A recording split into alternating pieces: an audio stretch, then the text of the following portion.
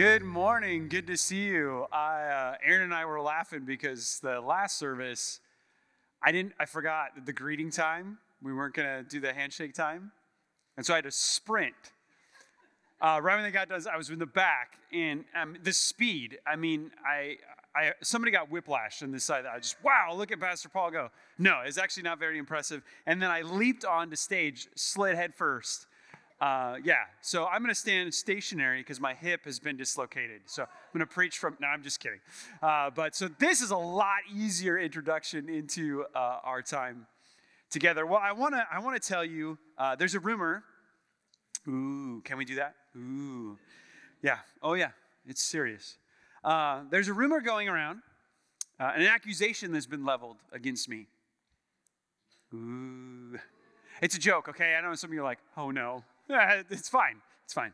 So let me tell you what it is. So according to my teenager and my preteen, I have 4 kids. 2 of them are teenagers and 2 of them are, one's a preteen, one's a teenager. Couldn't get that out for some reason. They've made the accusation that I am not a cool dad. Ooh, I sad. Thank you, right? Yeah. So we are fostering them out. If you know, I'm just kidding. That's what this announcement is. No, right? Every dad, I think parent, we want to be cool. We want to be hip. This became abundantly clear to me. My daughter went on this kind of shopping date with some of her friends. And so the mom of one of the girls came in the car, they drove to pick up my daughter. And so I'm doing something, playing with the dogs or doing something. And then my daughter says, "Oh, my friends are here." And I'm like, "Oh, do you want me to go out?" It's that don't finish that sentence. "Do you want me to go out and say hi to your friends?" She's like, "No." And I was like, well, now I'm definitely going, hey, But yeah, it's not fun to not be cool, right? It's not fun when you're not hip. Not that my kids would use that language. They would look at me like, "What do you mean hip? Like this hip?" Right? We want to connect. We want to be relevant, right? That's important. I think we want to be that. Now, there's another accusation. That my kids have not said this yet, but there's another accusation that hurts a lot more. Not being hip, yeah, that kind of hurts. But being called a hypocrite, yes, I would definitely foster those kids out. Right? But that's the dynamic when your kids would say something like, "I can't trust you because what you say and what you do don't match." Ooh, now that hurts, right? Because not connecting, that's disappointing. Having your character called into question, man, that really hits at the heart, right? That really hurts. Now, this is also true for us as a church and even as individual Christians and followers of Christ. We want to connect. We want to be cool. We want to be hip in some sense. We want to be relevant to our community. We want to show them that we can speak clearly to them the message of Jesus Christ. We want there to be that connection. Now, we're not going to compromise the content of the gospel, but we want to be cool. Right? We want to be relevant. And that's okay. That's a good thing. And we miss out on opportunities to do ministry when we don't make that connection, when we're not relevant. Now, there's something much bigger, a much bigger loss. And that's when we may not be the hip church, right? But that's when we're the hypocritical church. Well, that's a whole nother level, right? To not really have integrity, to say one thing and do another thing. Well, that's really damaging. I mean, if I had to choose, and we don't have to choose, right? It's not an either or. We don't want to create this kind of false dichotomy. But if I had to choose to be the hip church or the not hip church or the hypocritical church, well, I'm choosing the not hip church. I don't want to be the hypocritical church. Now, we don't have to choose. We don't have to choose, but definitely one is more important than the other. Character is more important than connecting. And Paul's going to make this point to Timothy, his kind of ministry apprentice at the church of Ephesus. And I think it's very important for us as we are reflecting on Bible reflection, one of the habits that we're going through, one of the 7 habits or rhythms that we're going throughout 2024. for. And as we think about our Bible reading, our Bible reflecting, we need to think that we need to actually do what this book says. And Paul's going to make that point abundantly clear to Timothy, this young pastor at this church in Ephesus. In fact, you could summarize what Paul's going to say in our big idea for today. And this isn't new or novel. You're not going to think, wow, I've never heard that phrase before. But this is the big idea for today. It's this: practice what you preach. Practice what you preach. Now, you've probably heard that before. You probably heard it used in a negative way, like with the phrase, you don't practice what you preach, right? It's at the accusation of being a hypocrite. Well, Paul is going to instruct Timothy, you need to preach. You need to preach the Bible. You need to preach with authority. You need to preach God's word. And you need to practice what you preach. And then Paul's really going to ramp it up at the end of our paragraph that we're going to cover today. Paul's going to say, here's what's at stake if you don't practice what you preach. What's at stake is eternal consequence. We could actually add to this, practice what you preach, or you may perish. That's how serious Paul takes practicing the Christian faith, or obedience in the Christian faith. So let me show you this, because this is something that we need to consider very heavily, very seriously, because if we don't practice what we preach, we too could be in jeopardy of eternal consequence. Right? Let me show you this. This is in 1 Timothy chapter 4. 1 Timothy chapter 4. We're going to start with verse 11. Verse 11. And what we're going to see throughout this passage, this paragraph, is we're going to see Paul hit on these two ideas: practice and preach. Practice and preach. He's going to tell Timothy, practice, be of good behavior, have good conduct, do these things. And he's also going to say, and I want you to preach. And we're going to see it back and forth. Now, in the first section, we're going to see practice and preach right there. I want to focus, though, on the practice part, because there's a little more emphasis paid to that in the first two verses. So let's look at the first two verses. Really, we're going to get back to verse 11 later, but focus on verse 12. But let's read verse 11 just so we're walking through it chronologically. Verse 11 says this: command and teach these things. Let no one despise you for your youth, but set the believer an example in speech, in conduct, in love, in faith, in purity. Now, Paul references that Timothy is young. Let no one look down on you because you are young. Now, what we don't want to do is read into that idea of young with our understanding of teenager. Right? That's not probably what's accurate for Timothy's age. Timothy is probably in his 30s, maybe later 20s from what we know. So he's still on the younger end. Now, for us, as in the ancient world, in the modern era and in the ancient world, youth, or those that kind of the younger end of the spectrum, are often seen as those who are morally rebellious, right? Or they're exploring. They're in a season of exploration. They're trying things. And this is often a time where they show moral immaturity. Right? This is a time where we kind of are knuckleheads and we do things we shouldn't do. Maybe if you're older than 20 or 30 and you look back, you're like, yeah, that's pretty accurate. Now, if you're in your 20s and 30s, or maybe you're a teenager, you're thinking to yourself, oh, these older people, right? They're always looking down on me and judging me. That's true. Now, let's just be honest. Let's put it out. Then that's going to happen. When you get older, guess what you're going to do? You're going to judge the younger generation too. You're going to say phrases like this: oh, kids these days. We've been saying that forever. Right? Back even in the King James, thou shalt consider the youth of our day. That's how they said it back then.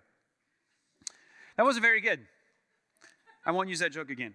But the point of what I'm saying is, every cycle, we just do it. There's just a cycle of judgment where kind of those that are older will look at the younger and kind of look at them and say, you're knuckleheads.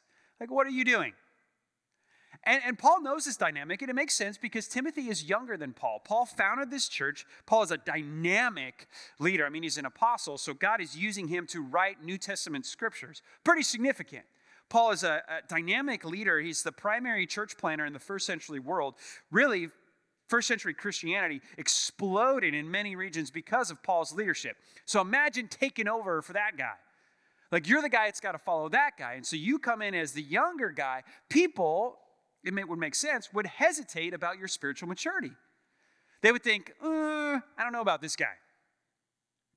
Now, if you're older, put yourself back into your younger shoes. And if you're younger, stay in those shoes. How do you feel when people critique you or assume that you're immature? How does it make you feel? Warm and fuzzy inside? No, you want to rebel. You're like, oh, those old people, they're just behind the times. Get with it. That's not cool. We don't do that anymore. There's that rebellion. There's that protest. Don't judge me. What does Paul tell Timothy to do? He doesn't say, you know what? Whine about it. Timothy, if they don't respect you, whine about it. Timothy, if they don't respect you, complain about it. Timothy, if they don't respect you, protest about it. What does he say? Now, I get it. Like, that's me too, right? If somebody looks down on me because I'm young, okay, yeah, I feel like, wow, that's not very nice. But Paul tells Timothy, take action. Don't be reactive, be proactive. What does he tell him to do? You set the example. Verse 12. Let no one despise you for your youth. How? Because you'll argue with them? No. Here's how you set the example, or here's how you react to them finding you kind of being morally immature. You set the example. In what? In your private life and in your public life. Like these kind of 5 categories. In speech, in conduct, in love, in faith, in purity. Right? Just look at the list of those things. Are those the things that are exemplary in your youth? No. Speech. Like, I'm just getting out of 30. And I'll tell you right now, that one grabs me like all the time. I always say something that seems to be offending at least somebody in the room, which is great because I speak for a living. So think about that. Like, yeah, that's not the behavior that is normally at a high level of maturity in your youth. But Timothy, here's what I want you to do. Paul is saying, I want you to be different than your peers, and I want you to exceed the expectations of those that are older than you. Timothy, don't get mad about it. Don't protest it that they don't trust you yet. Timothy, just set the example. This is the beauty of Christian ethics. And we could zoom out and see the Christian ethics is always proactive. You step first. You go first. We see this in the teachings of Jesus when he talks about the issue of an offense and forgiveness needing to happen. Jesus, in both occasions, whether we are the one offended or we are the one who's done the offense, Jesus tells us we need to go and make it right. We always take the first step. So we don't wait. We don't say, well, I don't know if I hurt them. I'll wait till they come to me and bring the offense and then I'll apologize. Nope, that's not what Jesus says. Jesus says, if you know your brother has an offense against you, you leave your sacrifice at the altar and you go and you make that right. You initiate. The same thing. If you've offended somebody, you go, and if they offended you, you go. Either way, either posture you find yourself in. You don't say to yourself, well, I don't know if what I said really hurt their feelings. You go to them and you say, I think what I said could have hurt you. And I'm responsible for the emotional wake of my words. And I would like to hear if I hurt your feelings. I believe that I did, but I want to know the depth that I did. So can you kind of plumb the depth of the offense here? Can you help me see how I've hurt? Because I don't want to hurt you. That wasn't my intention, but I believe I did that. And I'm here to apologize, and I'm here to listen to how that hurt your feelings. That's Christian initiative. On the other side, too, we go to somebody, we say, when you said this phrase, that hurt me. And I don't think you intended to hurt me. I want to tell you why that word kind of hits me. I want to share with you my story and show you how that word could really mean a lot to me. I want to show you the wake of that word for me. And I want you to know that I'm here to forgive you. If you realize that, okay, you made a misstep there, I want you to know that I love you, I care about you, and I want our relationship to be good. See, that's Christian ethics. Always taking the first step. That's what Paul is telling Timothy. Timothy, don't complain, don't whine, don't protest, set the example. Do you see how that's the only thing that actually breaks the cycle of bad behavior and breaks the cycle of prejudice and breaks the cycle of bad assumptions and presuppositions? Because what happens is the younger will become the older and Then they'll judge the younger. And then that younger will become older, and then that older will judge the younger. And it just kind of keeps going. The only way we can stop that is if somebody just says, no, I'm setting the example. I'm doing the right thing. And Paul is putting the onus on Timothy. Timothy, you lead out in this. Be an example. Don't complain that you haven't won their trust yet. Just win their trust. Now we hear that and we may think, is he asking Timothy to be timid? Right? Is he asking Timothy not to in any way ever be abrasive? No. He wants him, hey, practice these things, but preach. And when you preach, preach. Give them commands to obey. You see the interesting balance there? Earn their trust. Be a good practice. Practice what you preach. But when you preach, preach. All right, let me show you this in the next couple of verses. And we'll see this, how Paul is not requesting Timothy to be timid. He wants him to preach and to preach with authority. Look at verse 13. Until I come, devote yourself to the public reading of Scripture, to exhortation and teaching. Do not neglect the gift you have, which was given you by prophecy with the council of elders laid their hands on you. Timothy, preach. Preach. At the center of your preaching should be what? He says, I want you to read publicly the Scriptures. Now, this word, this kind of phrase in verse 13 is talking about kind of the practice that we see in the synagogue of the Jews. So it's in their practice, and we see these same Greek words. We see them in Acts chapter 13. And what would happen is somebody would read from the Old Testament, and one of the leaders would actually explain the principles that were being communicated in that passage and tell people, here's how you should obey this. So Paul is telling Timothy, I want you to mirror this action. I want you to read from the Scriptures, and then I want you to exhort people to obey it. This is why it is central to our church that we preach this book, because we are commanded by this book to preach this book. So that's why it's at the center of our services and the center of our small groups, really the center of everything we do, is the Scriptures. Now, the public reading of Scripture was vitally important for the spiritual growth of those in the first century world. The first reason was because many of them didn't have access to the Scriptures. Like what we have right here, that you have access to the entire Bible, is actually something that's somewhat new when it comes to the history of God's people. Because they didn't have access to all of these books. Like we have access to all these books in physical copies, and then on our phones, like one click and we get the whole Scriptures. That is unique. That is somewhat novel when it comes to the history of God's people. I think we underestimate or we don't appreciate how much treasure we have in this book right here. We don't have to wait for somebody who's got a scroll. We could just have it right there and scroll it on our phone. Now, many in the ancient world, too, were illiterate. So even if they had access to the Scriptures, they couldn't read them. So public reading of Scripture was very important. Now look at the posture. I think this is important for us to realize. The posture of this preaching. Read the Scriptures and exhort. Go back to verse 11, because I think this is important. Again, I answer that question, is Paul asking Timothy to be timid? Set a good example. Don't ruffle people's feathers when it comes to their perception of you. Just set the example. But that doesn't mean that Timothy shouldn't ruffle some feathers. Look at verse 11. It says, command and teach these things. What does that mean? It means exactly what the word command means in the English language. It's exactly what you think it means. It's one of authority. Timothy, tell them what to do. Now, not because of who Timothy is, but because of what this book is. These are the commands of God. Timothy, when you read this, explain it to them and tell them, obey this. When Timothy was preaching, his audience was to have a sense of obligation upon them. This is a wonderful way to evaluate your church experience. Right? If you're like looking for a church, or maybe you're new to Christianity, or maybe you're just trying to find a new church home, let me help you out with probably the best test of a healthy church. Do you feel challenged when you get there? If you leave the room and you don't feel challenged, don't go back in that room.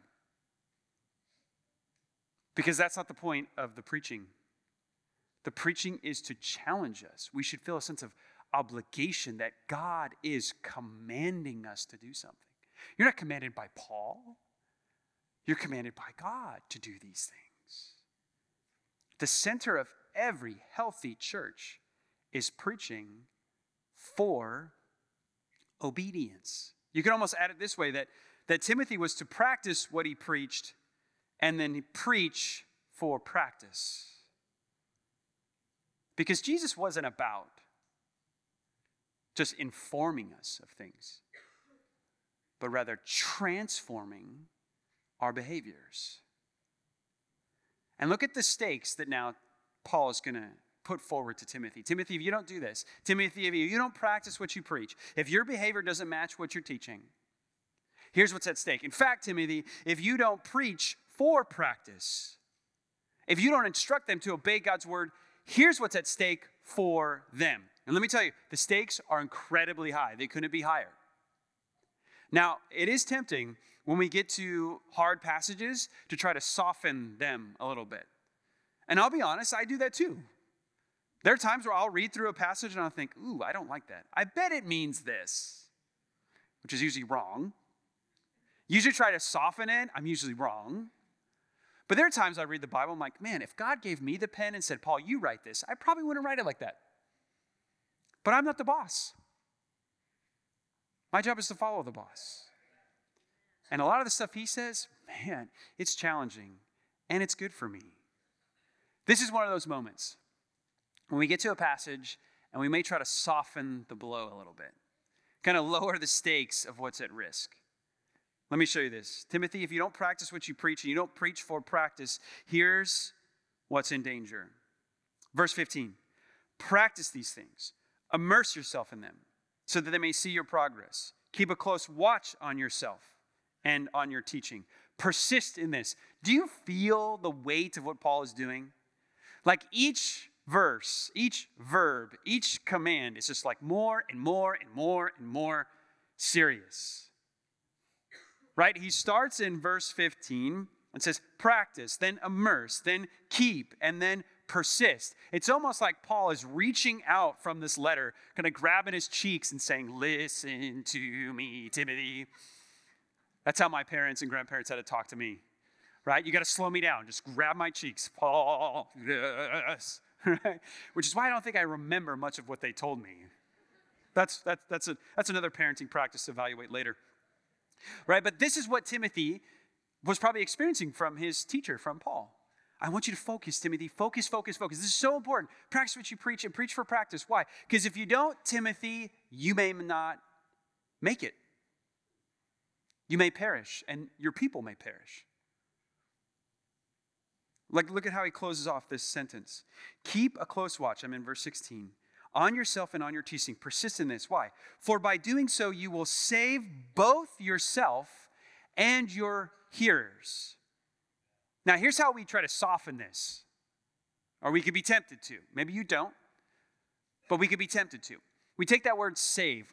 Maybe what it means is like, okay, teach these things, practice these things, because you want to save people from thinking something false. Save them from ignorance. Save them from misinformation. And so in our modern day vocabulary, we can use the word save like that. Oh, you saved me from error. Oh, you saved me on my taxes, right? You saved me on a deduction. We can use that kind of vocabulary. That's not how Paul uses that term. In fact, every time he uses that Greek word with Timothy, he's talking about one thing. He's talking about being saved from our sins and being reunited in a right relationship with God. He's talking about heaven here. That's what he's talking about. So what Paul is saying, Timothy, if you don't practice what you preach, you may perish and suffer eternal consequence. In fact, if you don't practice what you preach and you don't preach for practice, then your people could perish too. Now, in order to understand this, we need to kind of zoom out a little bit and understand what the Bible talks about when it speaks on faith. Sometimes our view of faith is a little too narrow. So the scriptures, when it's talking about faith, talks about a moment. So think of like a point in time. There's a moment, and we call them here at Sonrise the ABCs of Christianity. We admit that we're a sinner. We believe that Christ died and rose again for the forgiveness of our sins, and we confess him as the Lord of our life. The ABCs: admit, believe, confess. We didn't make that up here. We just love that. It's simple. It's easy. A child could repeat it.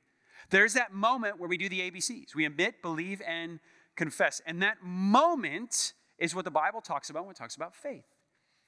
But that's not the only way it talks about faith. The Bible actually zooms out and says that faith is not just a moment, it's a marathon.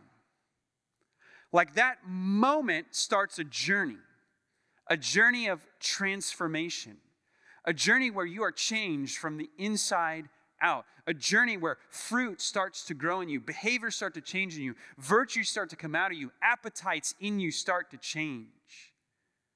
And the scriptures talk about we have to have both. There's the marathon of faith and the moment of faith. And if the marathon of faith is not there, that means the moment was never true. Jesus uses this kind of language when he's talking about the parable of the soils. I believe that's in Matthew chapter 13. And there he talks about there's a moment where it looks like, boom, this thing grew. And like, ooh, there's a moment of faith. And then Jesus says it withers and dies. What does that mean? It didn't do the marathon. So true faith is one that starts true transformation. The moment of faith is the beginning of the marathon of faith. And that marathon is not about perfection. It's about holding on to that confession and letting that confession transform our behaviors. This is what Paul is telling Timothy. In verse 16, I think he's talking about that marathon of faith. He's saying, Timothy, if you don't practice what you preach, if you don't set the example in speech, in life, in conduct, and in purity, if you don't do those things, Timothy, you're going to prove that your faith was never really true because you failed in the marathon of faith. You didn't finish the race of faith, which means you never really started it in a genuine way. And Timothy, if you preach and your people love that you preach something that's not about Christian practice, then they too will fall in the marathon of faith and prove that they never truly had faith. True faith is not hypocritical, and true faith does not hunger for heresy. True faith wants preaching that's for practice. Amen. True faith doesn't say, entertain me, or as the scriptures say, tickles my ear. True faith says, I want to hunger and follow for Jesus. So preach the word to me. Let me show you how Paul wasn't just being hard on Timothy. This is a perspective Paul had of himself and his own ministry. Look at this. This is in 1 Corinthians chapter 9, verse 27. Look at how Paul uses the same kind of idea on himself. He knows he needs to practice what he preaches. And if he doesn't practice what he preaches, he'll perish. He'll show himself to be untrue. Look at this. This is 1 Corinthians chapter 9, verse 27. Paul says, I discipline my body and I keep it under control. Now, Paul's not talking about doing burpees or push-ups or jumping jacks or anything like that, okay? He's not a part of Sonrise boxing team. Although if he was, he'd probably be pretty fierce. I just feel that from Paul. What he's saying here is, talking about his moral behavior. I need to pursue living a moral and virtuous life. I need to practice what I preach. But I discipline my body and I keep it under control, lest after preaching to others, I myself should be disqualified. What's Paul saying? If I don't practice what I preach, I may perish.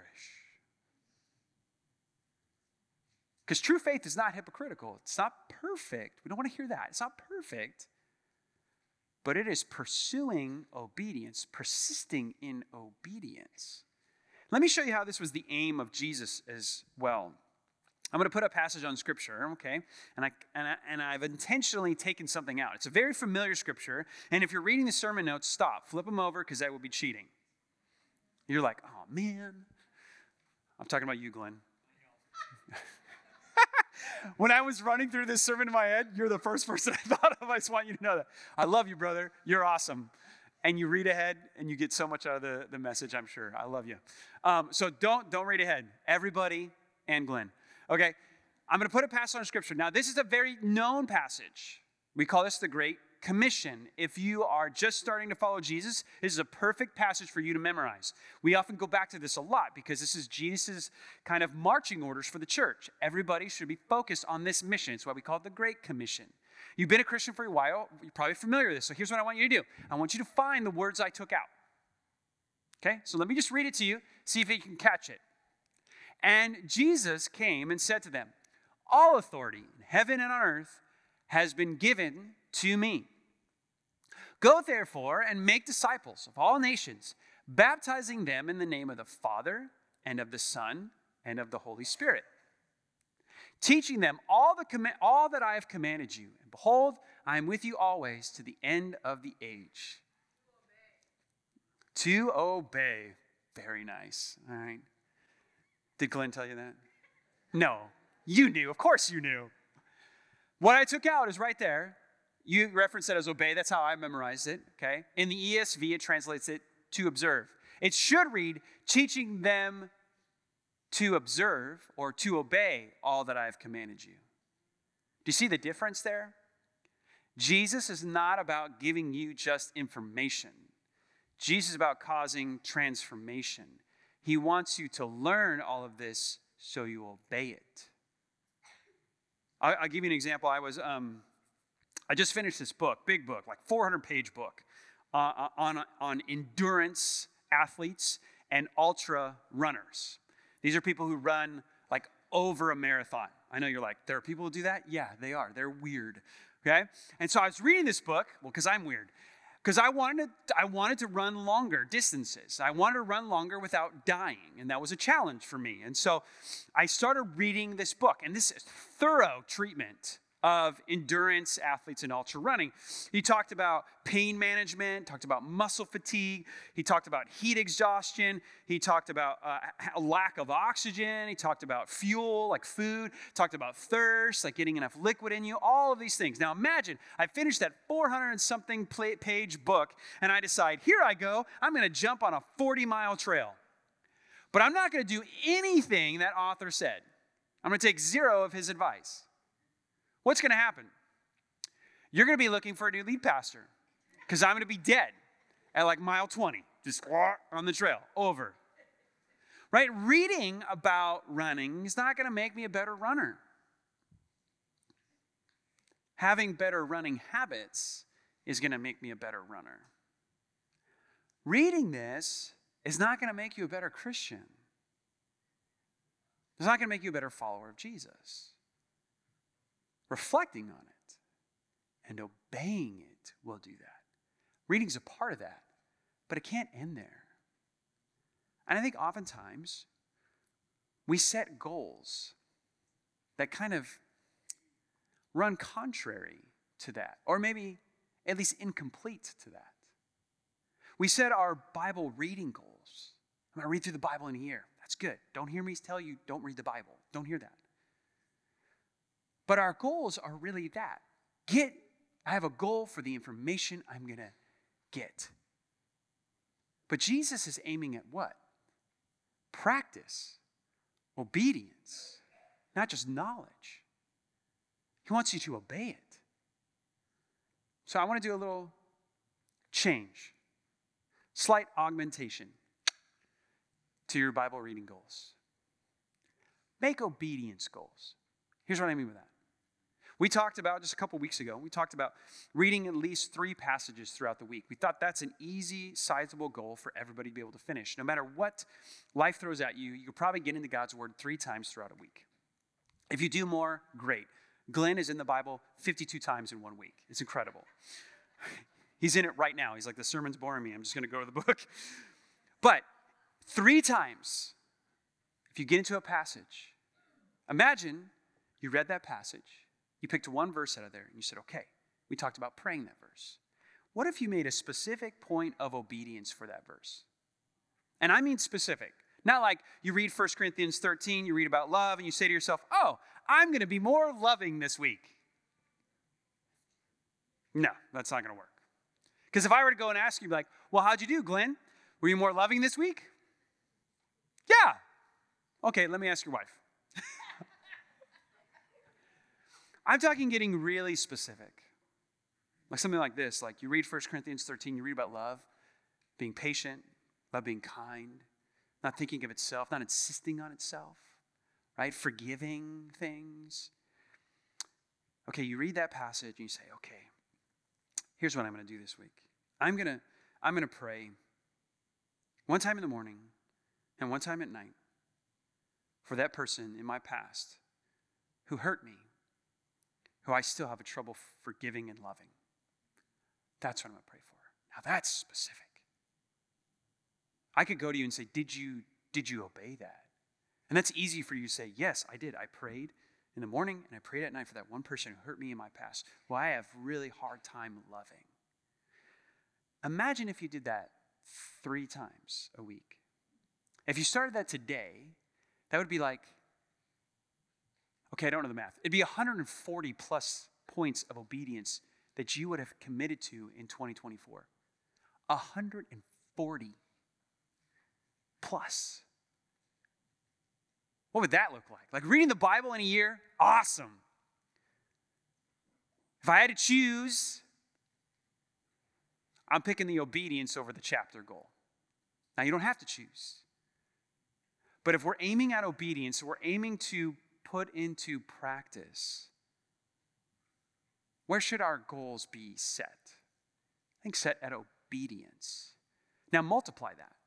Imagine if the hundreds of people who come to Sonrise Church committed to getting in the Bible 3 times a week and then made a specific point of obedience for those passages that they read. We're talking hundreds of thousands of specific points of obedience. What would that do to our community? What would that do to our city? That's when I think we are shining like a city on a hill. And we bring forth light that people look and they glorify our Father who's in heaven. That's what I think Jesus is talking about. That's the transformation he wants. Timothy, practice what you preach. They'll see your progress. They'll start to believe your message.